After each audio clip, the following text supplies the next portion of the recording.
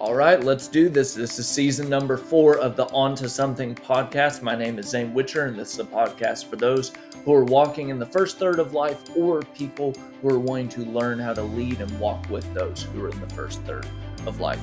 Season 4 has been kicking off with interviews. We've been interviewing different people that are talking about or embodying some of the topics that we've talked about on the On to Something podcast. And usually these conversations are the foundations of what helps you thrive in the first third of life. So today we're bringing on someone who I've admired and I've seen do just great things, especially around some other friends that I have. Her name is Sarah Brooks. If you're not following her, you need to stop, drop, roll, go move over to whatever social media that she has and follow her. When quarantine hit for a lot of people, she's one of the voices and accounts that I pointed people towards because I just felt like, one, she is like creative, hilarious, but also very thoughtful in how she interacts and engages online as a helpful voice that I trust and I would hope that you would find trustworthy as well. She talks a lot about just don't forget that when you're thinking about investing in people, you're working with literally people.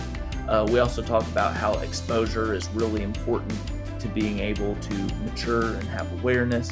I really especially enjoyed our conversations on how creative she is with her family, giving people permission. She also, hang on till the very end, she does an answer just about evaluating a space that you leave and evaluating what the voices are with it. So basically like with social media, after you're done scrolling, if you take a second to center and ask yourself, how do I feel right now? That may give you an indication of the voices that you're laying into your life. Thought it was really good, great conversation. And without further ado, here's Sarah Brooks. Sarah, you want to tell us where did you find peace in your home to do this podcast? Are you bunkered in a closet somewhere right now? That's a great verb. I am locked in my room. I basically just bribed with everything that I knew in my power. I could actually bribe them with my kids to stay in their rooms. And then I went ahead and locked my door just as an added safety measure. Nice. So. Wow. Okay, so you're padded in there. You're good to go. Oh man, I mean, you have to. I have 3 boys, man. Like it's like Lord of the Flies up in here during quarantine. So you gotta take extreme measures. Awesome. We'll see if they still find a way to break through while this podcast is happening. Oh, they probably will. Yeah. Oh, you're 50-50. Okay. All right. Yeah, that's where I'm landing right now. I mean, I've got faith in them. Okay, so this will be really interesting because whether you and I can pull it off or not, this will probably be the longest conversation you and I have actually had with each other. Nothing like the longest conversation being a recorded conversation, but yeah, that's true. We are. Yeah. It is. We were going to have breakfast a couple months ago with other people. Should clarify that with you and your wife and other people. And then you guys lost your keys or something and then didn't make it to breakfast. So. Oh, wow. Yep. Kara lost her wallet and we went back and somehow out of that massive race, someone had the grace of God in them to take the time to pick up her wallet and bring it to the lost. I mean, I remember driving back. It was like a 30-minute drive. I was like, there's no way in 30 minutes, there's like, at least 16,000 people like down there. That's probably like, it's a massive race. Yeah. And someone, I guess, was just feeling right that day and brought us back the wallet, but we missed that opportunity, which was a real bummer. But I know. I was like, tell him to come. And we all were completely finished with our food. And we're like, at what point do we just call this? Yep. You just walk away. You just go out the back and like the invite never even happened. I know, man, that was a bummer. But so I'm glad we're making it up via recorded conversation now. For sure. All about it. What do you introduce people with when they, when you have to like socially like engage and like saying like, this is who I am? What information does Sarah Brooks give people when introducing herself? It is the most awkward introduction every single time. Like the elevator pitch for my life, I still don't have it down. And so I panic, which then looks shady. And so every time I introduce myself and people ask what I do, I'm like, and they're like, what is happening right now? So to be honest, I don't know. I tell different things every single time I meet people, but the base of what I do, like boil it all down, is I'm a professional extrovert. I work a whole lot with teenagers and at-risk teenagers especially, and I do ministry and I speak and it all over the map. See, that was awkward. I don't know. I gotta work on it. No, I don't even feel like that one was awkward. I feel like actually that opening line is very winsome because like all the Enneagram 7s were like, oh my goodness, we have found our person over this podcast. And like, you know, to like beware of like, I'm not going to get too close to Sarah because she just let me know she's a professional at being an extrovert. Oh, seriously. Well, and I'm married to a professional introvert. And so I sympathize. Yeah, I feel for my introverts, but I'm definitely not, I don't understand them, but I feel that I understand a little bit from my husband. Dang. Who could give you like a 1-sentence answer of his life, and meanwhile I'm like, well, how much time we got? Right.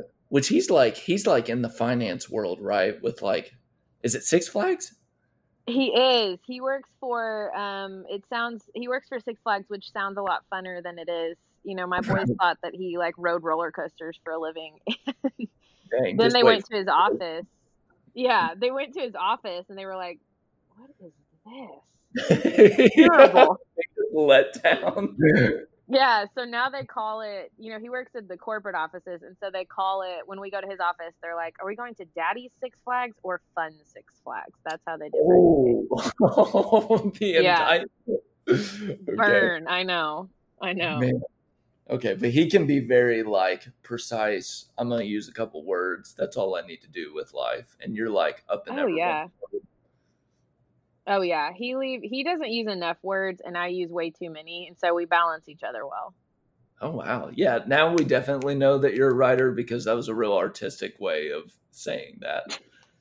Of saying I talk too much. No. No. Tell me about creative adjustments in life right now, because as we're recording this, we're still somewhat in the quarantine world. Like what's your family doing adjustment wise that's creative in the midst of this? Oh man. I mean, the online schooling, so I have 3 boys, 2 are in elementary school, 1 is in preschool, but all of them have either assignments, have actual schoolwork, or like Zoom calls with their class, or instructional Zoom, or it has been a crazy world. And I don't do I don't do still very well. I don't do confinement very well. And so we've taken so many field trips, and like my kindergartner missed his first ever field trip in kindergarten during this, and he was so bummed. And so I played it up real big, and we drove to his school and pretended like we were getting on a school bus, and then we drove back home and we did a virtual field trip, and then I drove them back to the school to get back in our normal car and drove back home. We're coming up with all kinds of things where I'm like, we can't make this normal, but we can make this fun. I feel like that's a strength of yours. Well, I was about to say, I'm really good. And I can say this because it's not a marketable skill. I wish that it was, but I'm really good at the very, very, very last minute being like, oh, you know what we need is a karaoke machine. Like I can come up with these ideas at the very last minute that sometimes work out awesome, sometimes don't. But another way we've been super creative is like, this is a good example. One day I was like, well, obviously what we need is a giant battleship game. And my husband's like, why would that be something that we need in a pandemic? And I'm like, because you can play it in driveways, 6 feet apart. And he's like, this is ridiculous. Well, I made it. And like, I just played it yesterday with another friend of mine. Yeah, I made a giant life-size version of, well, not life-size because battleships are massive, but an extra large version of Battleship, and we play it in people's driveways. That is awesome. Yeah, life size you gotta be careful with. You could write a check that you can't cash. Like, yeah, life size is definitely not. That's not the word I needed right then. But larger than normal. That's dope. That's dope. And even like the thing that I appreciate with the small like pieces I've seen of just your story is like I appreciate just the full send that you go with things. So like with the boys field trip, didn't you like force them to get out of the truck and actually like sit in the front of the school? You drove off, put a sign on the truck, and then drove back, right? Yes. I mean, it's Zane, it's in the details. You know what I mean? It's in the details. No, I appreciate that. Yeah. I literally made them I even packed them sack lunch because that's what you eat on field trips. So I made them sit on a bench at the front of their school and wait for the school bus. And then I drove off and then taped a sign on my car that said school bus and drove back around.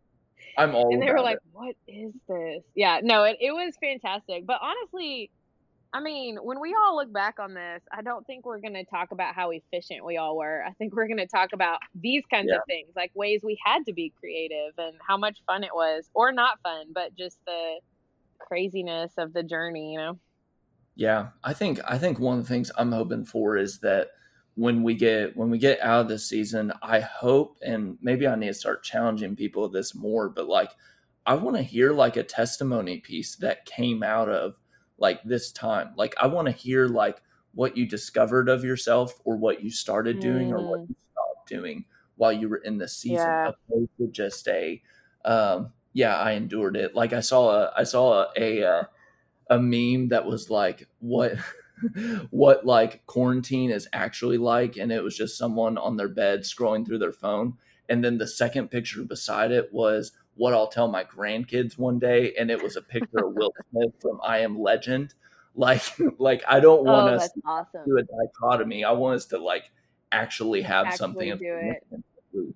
We can. Man, I'm not kidding. Yeah, quarantine has been the weirdest, but also I have seen so many incredible things come out of quarantine that I don't even know if we have enough time to talk about it, but I'm right with you. I don't want to get to the end of this and be like, whoo, we made it, barely. You know, I want to get to the end of this and really be hesitant to jump right back into regular life. I mean, I think we have a real chance here where it feels like a divine pause that gives us a chance to just really reevaluate and reimagine and dream and figure out, okay, how can we do quote unquote real life better? Yeah. I don't know. I'm excited I'm hopeful, and I'm the same way. I'm really hopeful that we're different in really awesome ways because we have a real chance to think about it and to reimagine right now. Yeah, for sure. I mean, we've even talked about as a church staff, like whenever we finally like get back together in 2027, we've talked about we've talked about the idea of like what would it be like for our first service back, at least service in person, of giving people space to reintegrate and not just assume everything that we were doing before is everything that we're going to get back to doing. But actually giving people a place to mourn and also a place to like redecide some life pieces before we just assume, okay, everything's back and we go to it. So, I mean, that's just one of many ways of how you and I were just talking about it just then. Yeah. I mean, man, what's been so fascinating to me about church, well, really about life in general, is I feel like God has stripped away a lot of idols that needed to be stripped away. But some of them are surprising. Some of them are, just busyness. I think we chase busyness because it makes us feel important. Well, when you don't have that anymore, you're suddenly like, oh no, who am I? What do I do? What is my life? And in church even, I think we can make church an idol, which sounds weird maybe, but I think we rely so heavily on our programs, or as a church member, we rely so heavily on our pastors. And when that's not available, suddenly you're like, okay, have we as a church been doing what we've said we've been doing, where we've been equipping people and they can now do this on their own? Or are we in a place where suddenly no one knows what to do because we've never allowed them to stretch these muscles that we say we do, you know? Yep. Like, are we, when people cannot come to our building to receive hope, are we actually going out and carrying the hope to other people like we say we are? I mean, it's just, I feel like it's really unearthed some disconnect between what we say and on our heart, what we want to be and what we actually are. Mm-hmm. And I'm here for that. I'm like, yes, let's sit in this question. Let's sit in this tension and do it better. Wow. There you go, Zane. Mic drop. Yeah. Okay. Apparently we're done. I mean, that was it. Okay. Right, well, it's good to, yeah. No, I just appreciate those words because it really does reveal like where are we actually seeking formation from? Do we see that as like something that happens individually that we also do communally, or is it like you're just relying on things that you didn't know? And I think like the kindness of God is that God doesn't want us shamed over it. God just wants it revealed. The Spirit prompts us to move a different direction or reorient in another direction. So yeah, I was 100% tracking. If I had a church choir back here, we would press that button like. Okay, so one of the reasons that I wanted your voice to just come in and speak to the space and the people that listen is that a lot of people that listen to this podcast are either investing in people right now, or they're launching into a place in life where they know that they need to do mutual investing of there's probably people I need to invest in. And there's probably also some voices that I also need to invest into my direction in life. And one of the things that people speak so highly of you about is how much you just naturally invest in the people around you in a way that's not always formal. It's just very organic. And I wanted you to be able to just talk about a little bit of like some of those pieces. So, of course, you invest in the boys. What other people do you invest in right now? So right now, I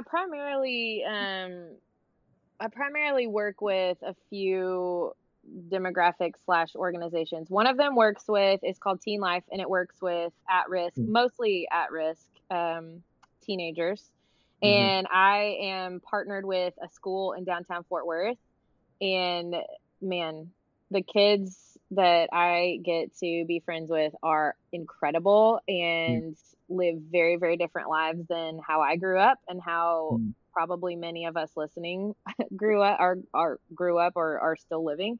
Yeah. So that's amazing. I love my teenagers. I work with another organization that works with women in the sex industry. And so part of what I get to do for Jesus is go love on strippers and dancers, and not something I grew up aspiring. I didn't know that was a thing you could do for Jesus. And has also been, I mean, it's incredible. It's one of the hardest things I've ever done, but also just holy moly, the ways he shows up and chases his people is amazing. And then I do a lot of speaking to, that's kind of a wide variety of people, but mostly like young moms or teenagers. I do a lot of speaking to teenagers, or sometimes Zane, mixed crowds. Oh, sometimes. Got it. I'll hold whatever is between the lines of that sentence together for another time. Got it. What? Here's a question that I could see a lot of people think of. Like when they hear all those different groups, which is just just to affirm you of the amount. I'm just so convinced that like a lot of being able to grow and mature and also to see God's kingdom is just exposure. Like people just need exposure. Yeah. You know, sometimes people are like, oh, they're hard-hearted or they're judgmental. And I think at the core, it's exposure. It's not people trying to like say things that are terrible things, or, Anyway, so when I hear that, I'm like, wow, that's just a very like commendable way of operating in life to make sure that you're in those different pockets.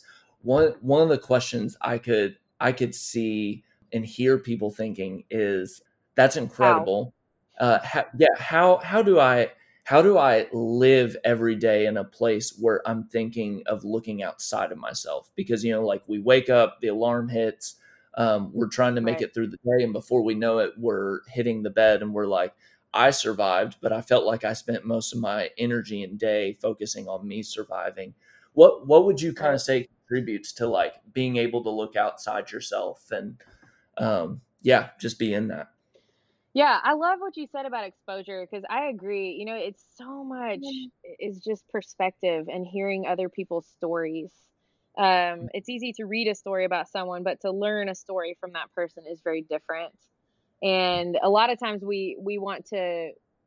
I just talked about this on Sunday, but a lot of times we look for ways to share our faith, and part of me is like, let's rein that in a little bit and look for ways to share our life first. I think we get that reversed. Okay. And so I guess the advice I would give, which is how I ended up in working where I'm working, is I asked God straight up, like, okay, I don't even know what I'm good at. I don't know what I like to do. I like people. That feels vague. So I don't even, I don't know. Yeah. I don't know what to do. I don't commit to things well. So I'm not going to be your self starter who starts something amazing, but Mm. I am your best champion. I'll jump aboard whatever you're doing.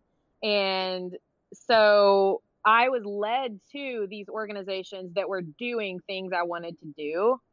And Mm. I feel like the more you are exposed to something you are passionate about, the more you start seeing it in the rest of your life.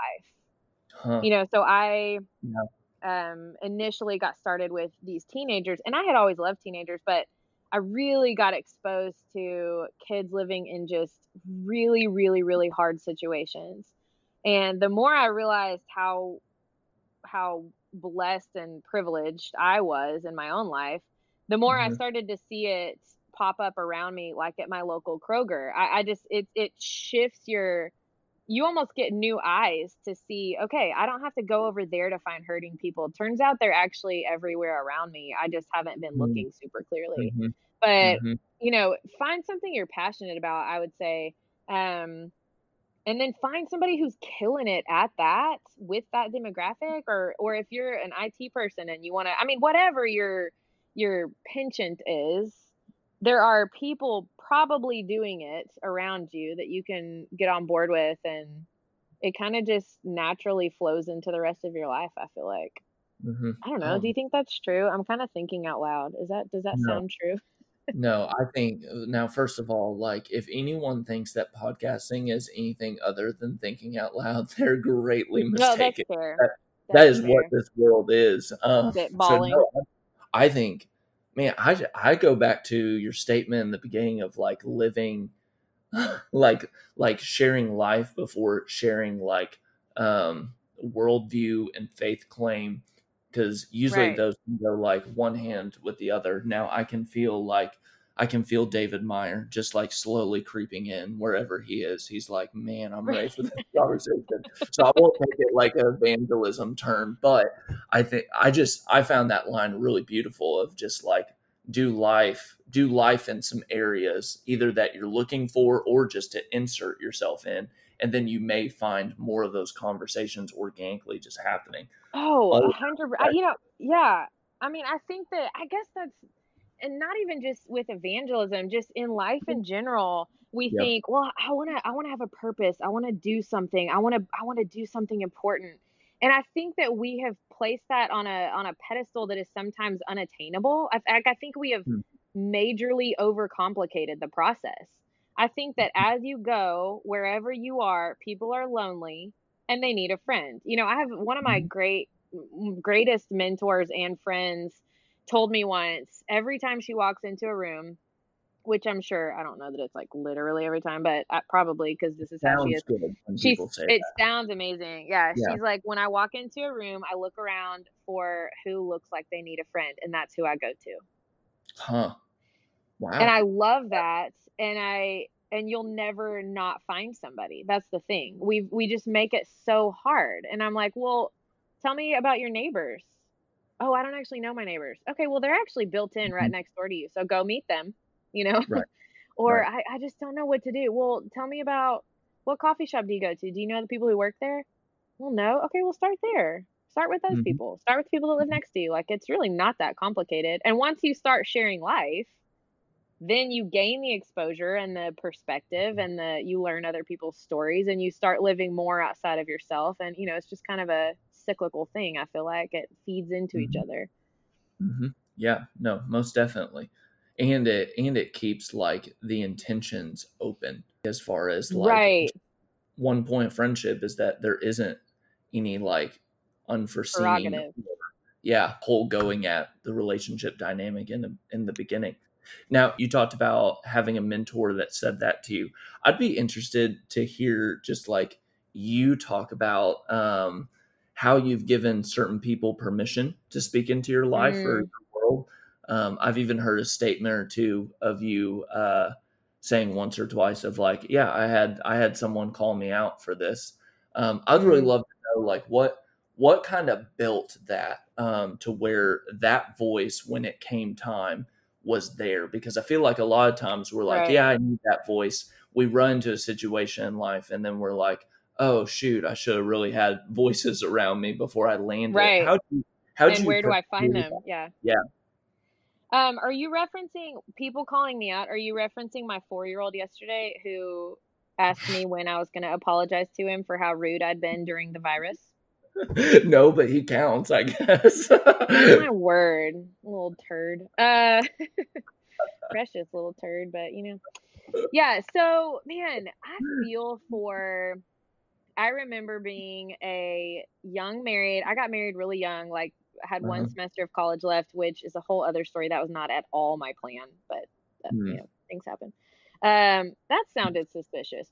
I fell in love when we got married. That's what happened. It just wasn't on the There time we frame. go. There we go. There were no drugs being dealt at that time. No, yeah, that sounded super shady. It wasn't shady at all. It just was earlier than I thought it would be. But I remember, like, I grew up in Tennessee, and then I moved to Texas, went to school here, and then we stayed here, Mhm. and we live in the city that my husband is from. And Mhm. so he had built in, I mean, this was his home. Like he had a built-in home and relationships and mentors and all of these things. And I had moved far away and I didn't know anybody. Mhm. And being a newlywed, starting your first career out of college, I mean, newlywed or not, starting your first career, those young adult years are so hard. People don't Yeah. talk about, I don't feel like I was prepared for how hard those years would be. Mm. They're great, sure, but they're also really hard. And I remember this, it's almost like a panicky feeling of like, I don't know what I'm doing and I don't have anyone to tell me. Like all my life, people have told me what to do. And suddenly I'm just an adult and I'm expected to just do this thing. Like I'm unprepared. I don't have anyone to bounce these things off of. I mean, I had my parents, but they were, 8 hours away. So, honestly, I had a lot of, because my husband grew up here, he had so many people in his life that poured over into my life. And so, truthfully, I was very lucky to kind of have a built-in system where people took me under their wing. But Mhm. we got pregnant really quickly after we got married, How and which is strict another curveball. Like a year into marriage, we got pregnant. Okay. Which again is fine, but I was 22. That's young, Yeah. really young, and none of our friends were anywhere close to that stage of life. And so again, I find myself in a Mm. place where I'm like, oh my You're goodness, shifting. I'm supposed to be a Yeah. mom. Yeah. So I remember I started going to this ladies Bible study. That's what it was called, which made me, I was like, ugh, am I a lady? Can I go to like, what is this? It's Um, into this. oh my goodness. It sounded awful, and it totally changed my life because I started being in the vicinity of older women who had been Mhm. where I'd been, and they were in various generations. I mean, there would be one right in the generation above me, and then two generations, and then like our super old sweet friends. Mm. But just even being next to them and getting to watch them live life and being able to be in a place where I could ask questions, that naturally fostered relationships. You know, Mm.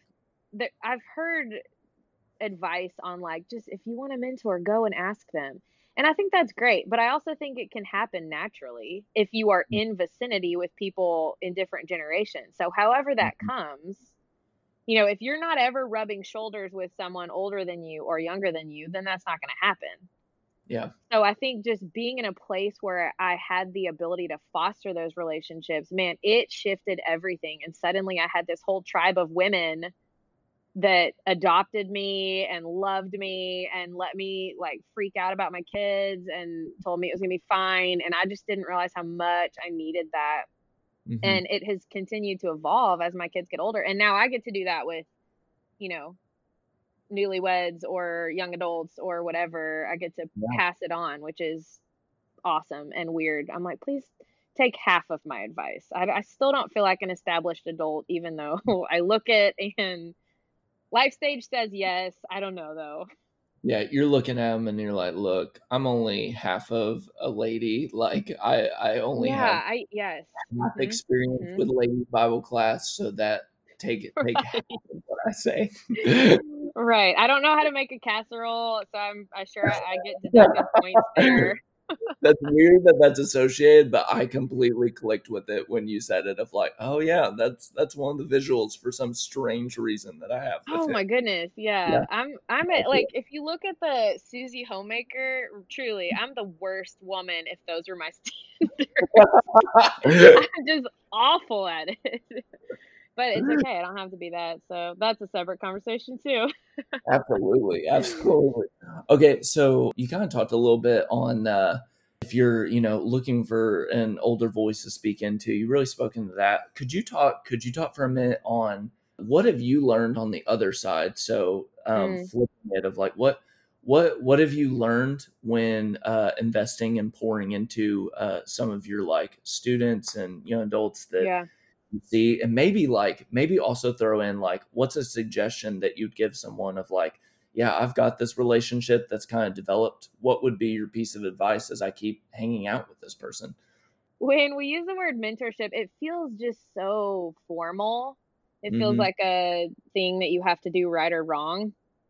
And I think it's a lot simpler than we've made it out to be, and it's more natural. But also, in being poured into, that I think you can have time, like you can have weekly meetings where you have an agenda and you do very specific things, or you can just be in relationship with that person. And either way, you can call it mentorship. And so half of the time when I say I was poured into, that was not like a formal thing that we did. It was more of them just listening to me and telling me it was going to be okay.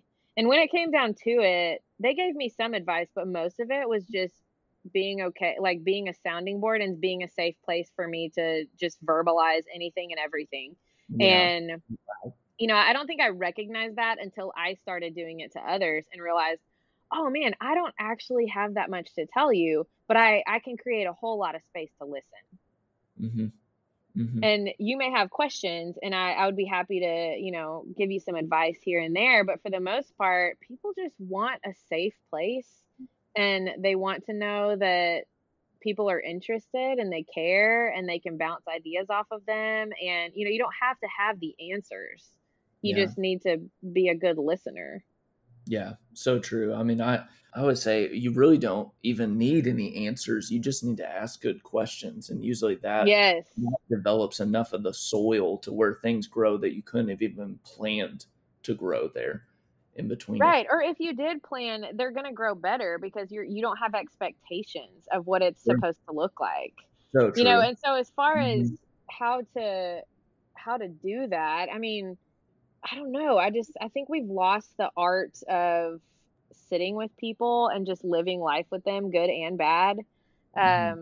We just sitting across from someone and having a conversation instead of following them and assuming that is them pouring into you or you pouring into someone else.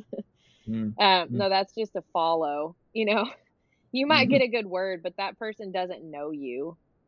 Yeah. So allowing people to know you and allowing yourself to be known, I feel like naturally lends itself towards conversations that you just can't, I don't know, you can't have otherwise. Okay. Can I shift gears on you a little bit? Pivot. Pivot, man, that is the word of 2020. Am I right? Like we just put no that everywhere kidding. at this point. Have you Um, seen the meme with the Finding Nemo fish in the no, bags on the ocean? uh-uh. It's amazing. Okay, well, never mind then. That was going to be a moment we bonded, but it's gone now. Dang it. So. Okay, here's what we will do when we post this podcast. We'll put that meme in there. That way, Oh, all of us can fantastic. share Yeah. in it at the same time. All about it. We Well, I got to don't know put if it's that funny, but we'll try. Okay, go ahead. well, don't take it down a couple notches. If you think it's funny, it probably really is funny because like Well, I got people nervous like after, your things. you know, when you try to tell a story and then it gets interrupted and you're like, okay, this is a decent story. It's not an interruptible story. Like if you Mm, interrupt, it goes. mm, So I feel like that meme might be the same way. But anyway, carry on. Carry on. mm. We're good. We're Yeah. good. Okay. All right. You've voiced before just having awareness and Mm, concern on just race as a whole. And even me saying that, I feel just a little bit weird because people phrase it of like, oh, like you care about like racial reconciliation. It's like right. that almost becomes problematic in and of itself because it's not like a topic that you care about. It's really like, no, this is a dynamic that needs to change that everyone needs to Right. be caring about. But would you mind just kind of sharing with people a little bit of your journey of strengthening your voice when it comes to, realizing like privilege and that racism exists Sure. right now and prejudice and along those lines? Yeah. So I think I kind of had a leg up compared to other people. And even like my husband, I mean, he was born and raised in Texas and Mhm. no, even saying that, not that it doesn't exist here, but I traveled to Africa several times in high school Mm. and experienced that really opened my eyes to, I mean, just going to Africa as a white person. That we had experiences that I remember thinking like, this is not right. Mm. And it wasn't because we were American, because we had black friends from America who were Mhm. with us on the trip, and it would just happen to white Americans. Like they would sit us up on a stage while everyone else had to sit on the ground, or they would give us the seats of honor, or things that I'm like, oh, Mm. this doesn't feel right. Yeah. So couple that with I spent most of my years growing up in Memphis, Tennessee, which is one of the most racially charged cities in America today. Mhm. And so growing up in Memphis, white was the minority in Memphis. Hmm. And there just was such tension in schools. I mean, there segregation. If you think that is an antiquated word, you're wrong. Mhm. I say that kindly, but Yeah. boldly. It's just a very segregated city still, and you see some of it changing. But growing up, I think I was just exposed to very obvious racial tensions in ways that some people weren't. Like if you lived in a small town and there just wasn't a whole lot, you kind of Yeah.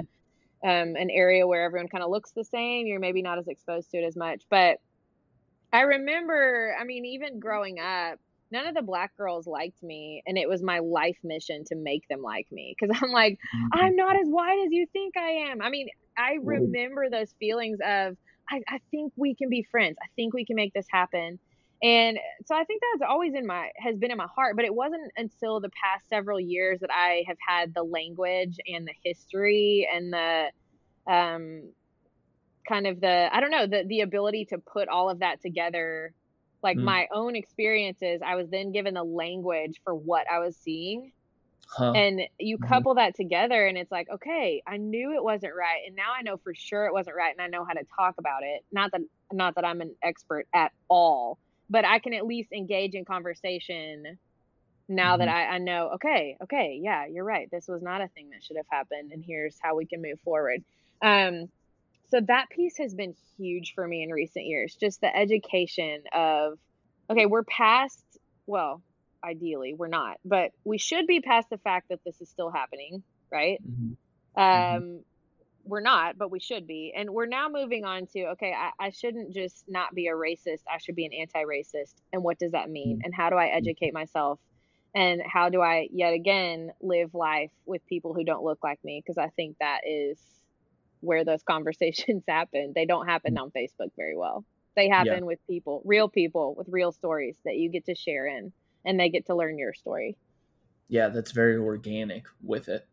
What's kind of some of your thoughts? So like, you invest a lot in your boys. I know you've said the phrasing of, we're raising 3 gentlemen. Like what's kind of your thought process, and also like any practices that you're thinking about with them of like, I want them to be aware of all of this, to where like they can walk out as grown adults also having knowledge, because they're not going to have some of the experiences that you had growing up. So well, we have a lot of friends from all over the spectrum, and I mean that in every sense of the word. We have friends of every color. We have friends from different languages. We have friends all over the LGBT spectrum. I mean, like, we have friends all over the map.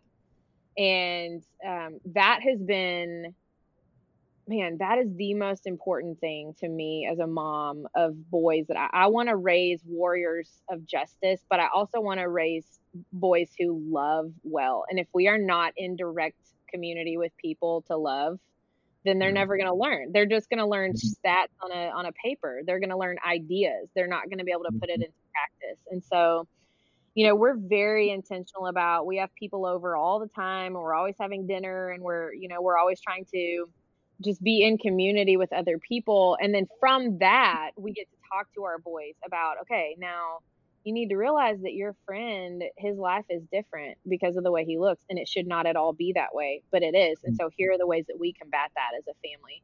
And I think one of the most important ways we've done that, aside from like knowing actual people, not just people from news reports, but actually like getting to know them. That is huge. My boys come with me and help me as much as they can with the things I'm involved in the community, as much as it's safe and wise, because they're still pretty young, but they help me. Or in times when, like when I'm going out to work with, people in the sex industry, like they're probably not going to come tag along with that, but they pray for me before I go, and we talk about how we're just going to go love people, and so they'll pray for that, and so they're still involved to some degree. But we also have an incredibly awesome, really, I'm a hoarder, but we have so many books, children's books, that are in what I call our importance library. And so if I see a book about race or about, disabilities or about whatever, I buy it immediately, about kindness, about these things that matter. And my boys are hilarious because I'll bring a new book home, or we'll get one from the library, and they'll see like a homeless man on the cover of it, and they're like, "Oh, is this another important?" And I'm like, yes. They're like, can't we ever just read about dragons?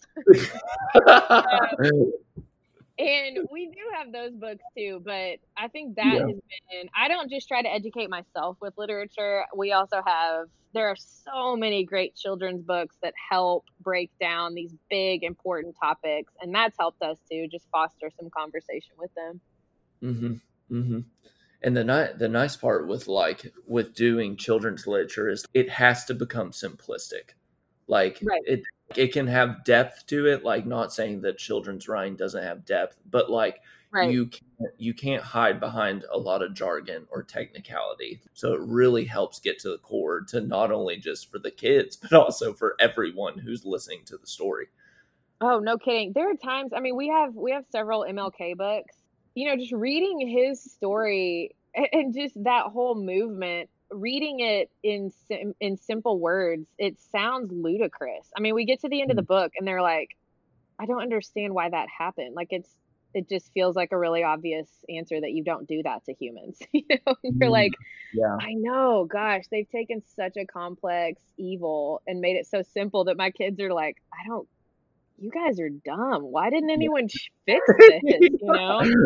Like, what the heck? We're trying. I know. They're like even more confused at the end. They're like, this is just stupid. So, yeah.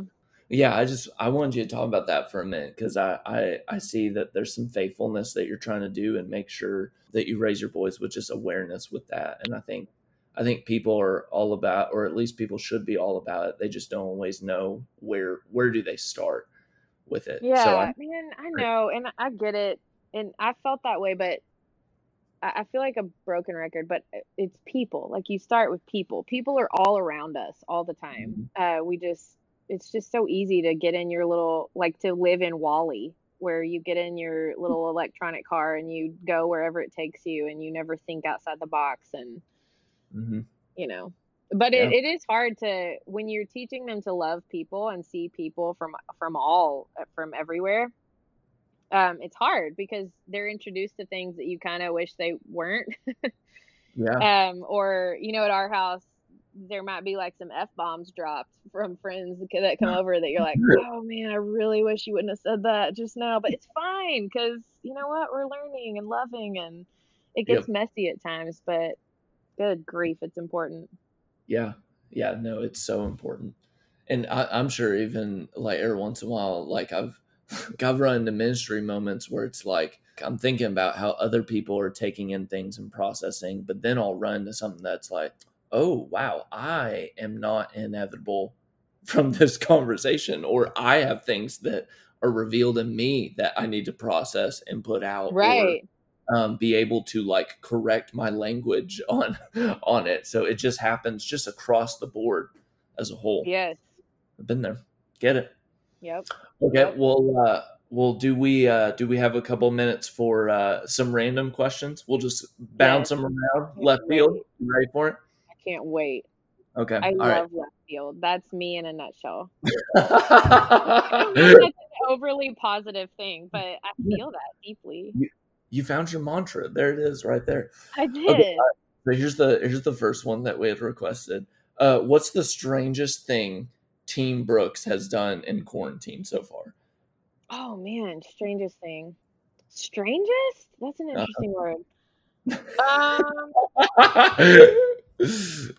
don't know about strangest thing we've done, but I can tell you strangest thing that has happened.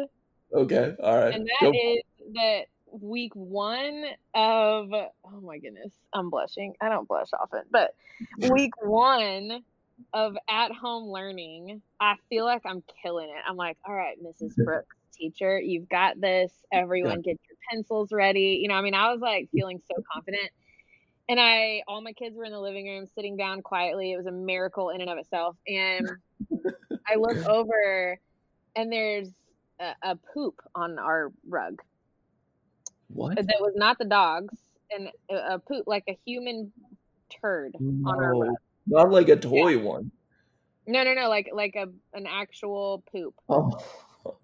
And I just looked at it and I was like, whose poop is this? And that was the question that my mouth, I said with my words, whose poop is this? And all 3 of my boys were like, I don't know, that's weird. And I'm like, no, it's not weird. No. Like, you don't just lose poop. You don't just misplace your poop. Whose poop is this? And I never got an answer. And so we just cleaned it up and then continued with school. And I was like, man, teachers should get a big, big raise. If this happens on their head, they deserve $1 million, because right out of the gate, we had a phantom turd. So you still to this day don't know who it was? No.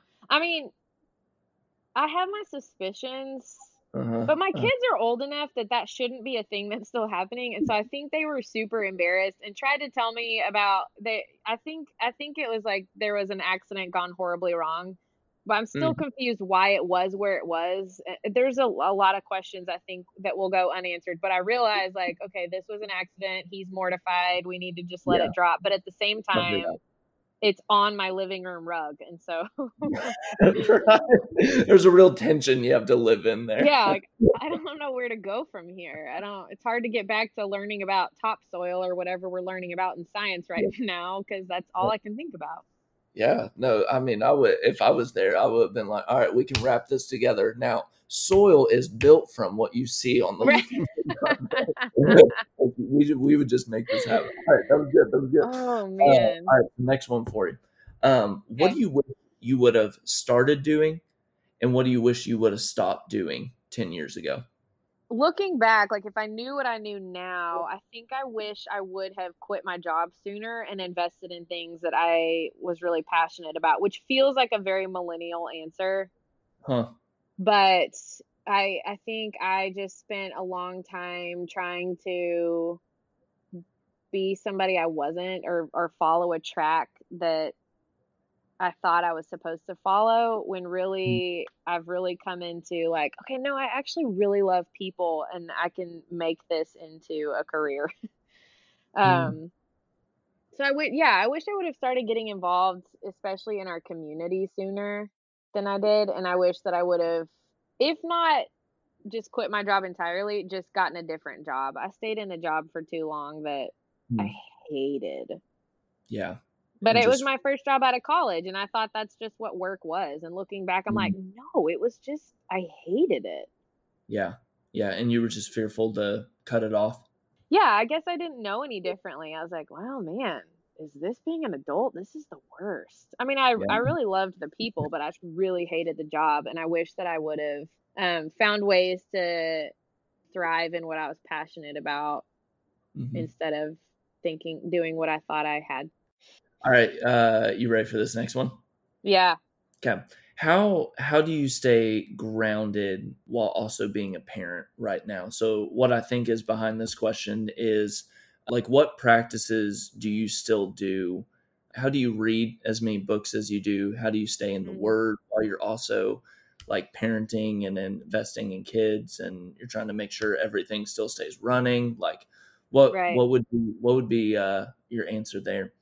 Really hard because I already confessed that I don't stay home well, and so being a stay-at-home parent, I don't feel like is my natural. I don't have a Yeah. natural bent towards that. My Mhm. natural thing is to go out and do all the things with all the people, and that doesn't work with the rhythm of my family all the time. So I run a lot. That is my it's I can tell how good or bad of a day I've had based on how fast I'm running. Really? Um Yeah, I'll get home and I'm like, "Man, this was my mile time. I needed to burn that off." Yeah, that is Wow. very therapeutic for me. I read a lot, so I don't, like, set out to read as much as I do. I read way more than I watch TV these days because, honestly, I can't have voices talking at me anymore. I'm, Huh. like, really over human voices by the end of the day, and Huh. so I read a lot more than I watch TV just naturally because I don't want anyone else talking at me. So that's how I get to read a lot. Mm. And honestly, I got involved and am still very involved in things that feed my soul. So whether that's you do a Bible study at church that you're interested in, like you do something that brings you life. For me, it's volunteering with my teens. That brings me such life. And I know that that would drain some people. So whatever it is that feeds your soul, you have to do something out apart from your kids. Mm. They are not my world. I love them so much and I'm like their biggest champion and I will do anything and everything for them. But my world cannot be centered around them, Hmm. and it's not. And so there's a lot of give or take with us. I had a friend actually convict me recently, and this is a sign of a good friend. She told me, she's like, "You're doing too much you're doing too much." And I was like, "No, I'm fine. It's fine. I can handle it all." And she goes, "Well, you might be able to, but your kids can't, and it's not fair to make them try." And I was Wow. like, "Ugh." I'm looking for a new Wow. friend if anyone's interested. Um, Wow. yeah, I know, but it was That so is that good, is and I bold realized, and yeah. strong. Oh man, it was good. She's like, Yeah. this is not sustainable for your family rhythm. So honestly, I kind of have a natural, I actually have to make myself be home and be present more than I make myself go out I and see. you know. But yeah, I find things that bring me life, or I have to get away from my house and do things for myself to remind myself like I'm my own person who can do my own things and have Mhm. my own passions and dreams and whatever.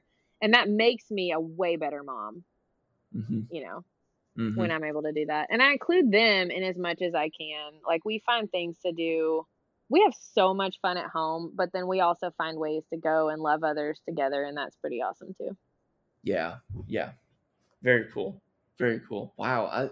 I just can't get over the whole friendship piece. That is like, that's strong and bold, and that's a fruit of like having voices in your life that you've actually set up to say those things. Oh man. So you asked earlier how something about the voices I allowed in my life. And that is something, oh man, okay, if I could go back and re-answer that question. One of the things I would add about the things you'd stop and start doing is I would have cut off voices. I would have started listening to more voices that like that and stopped listening to other voices again that I thought that I had to.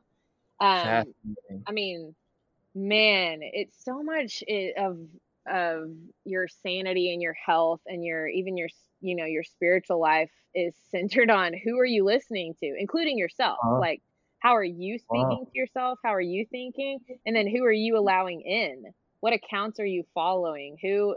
What narratives are you receiving every time you scroll? If they're not narratives that are getting you where you want to go, then cut them off. We ain't got time for that. Oh wow. No, that's huge. Emily P. Freeman has this line in her book where she's like, which gurus do you need to quit? Because like now in social media day, like you've got all these like people who spend their whole lives honing on this one thing, and like you collect all these gurus and you try to listen to all these people who are honing in on this one thing. And she's like, you gotta cut them. So like I think of that when you say that, of like that's just that's so. Influencers, like, do you actually have people who know you in your life and can speak into you, or are you being influenced by influencers? Because that's a very different thing. Right, that don't know your life or your story of where it's heading. Right, and are you? I mean, how at the end of a binge scroll, how are you feeling about yourself? Are you feeling like, man, the world is a good place, let's do this? Are you feeling energized? Are you feeling inspired? Are you feeling like you need to hire a second shooter to help with your selfie post? You know what I mean? Like, how is this shaping you? I think we underestimate how powerful people's voices are in our lives. Oh my. Wow. Wow. That is, that was a great reframe on the question for that earlier. I think I like that question of just after you get done scrolling, let's do a quick gut check. Let's center ourselves and see how we feel about ourselves. That would probably play a huge role in what it plays social media wise or whatever it is on your heart with it. Wow, that's good. Right. Yeah. All right, cool. Let me throw you one final question. Okay. This is the question we throw to everyone. So what are you on to in life? So what's next? Is there some project coming down the pipe? Is there something you're pumped about? Is there something that you're thinking about starting to do? What's next for you? It's weird recording this during a pandemic because I almost feel like we're not living in real life, and so I'm having a hard time remembering my regular life. I'm like, what do I do? You know? I don't know. What season is it? What's coming up? What year are we in? Currently, I feel like I can answer that currently because I don't know that I honestly don't have a futuristic question at this point in time. My brain is so full of, I'm like so all wonky. But currently we are on to, we have, through this program I work with teens in the area, we are going around and celebrating these seniors in our area who have graduated and are not having a graduation. And these are kids who have overcome incredible odds. And some, like, we have over 100 teen parents who are graduating high school. And we have other kids coming from behavioral campuses and all this kind of stuff. And over the month of May and into June, we have found all these adopters, quote unquote, who want to adopt them and celebrate them for all of their accomplishments, which is fantastic. But that is currently. Well, that's very cool. Well, thank you for coming on, and also just thank you for being you and being faithful to the things that's been put in front of you so far. Seriously, thank you for having me. All right, friends. Isn't she the real deal? This has been the On to Something podcast. Please subscribe if you haven't already to be able to know who is coming up and not miss any guests that we're continuing to interview. As we've always said, the best way to keep up with the podcast is to put yourself on the email list. This is where we give you weekly updates, helpful tips, any resources people talk about, and we also try to give you some sneak peeks along the way. So if you want to get on the email list, go to our Instagram bio, type in your email, and we'll show up in your inbox. Until next time, may you remember that you are on to something.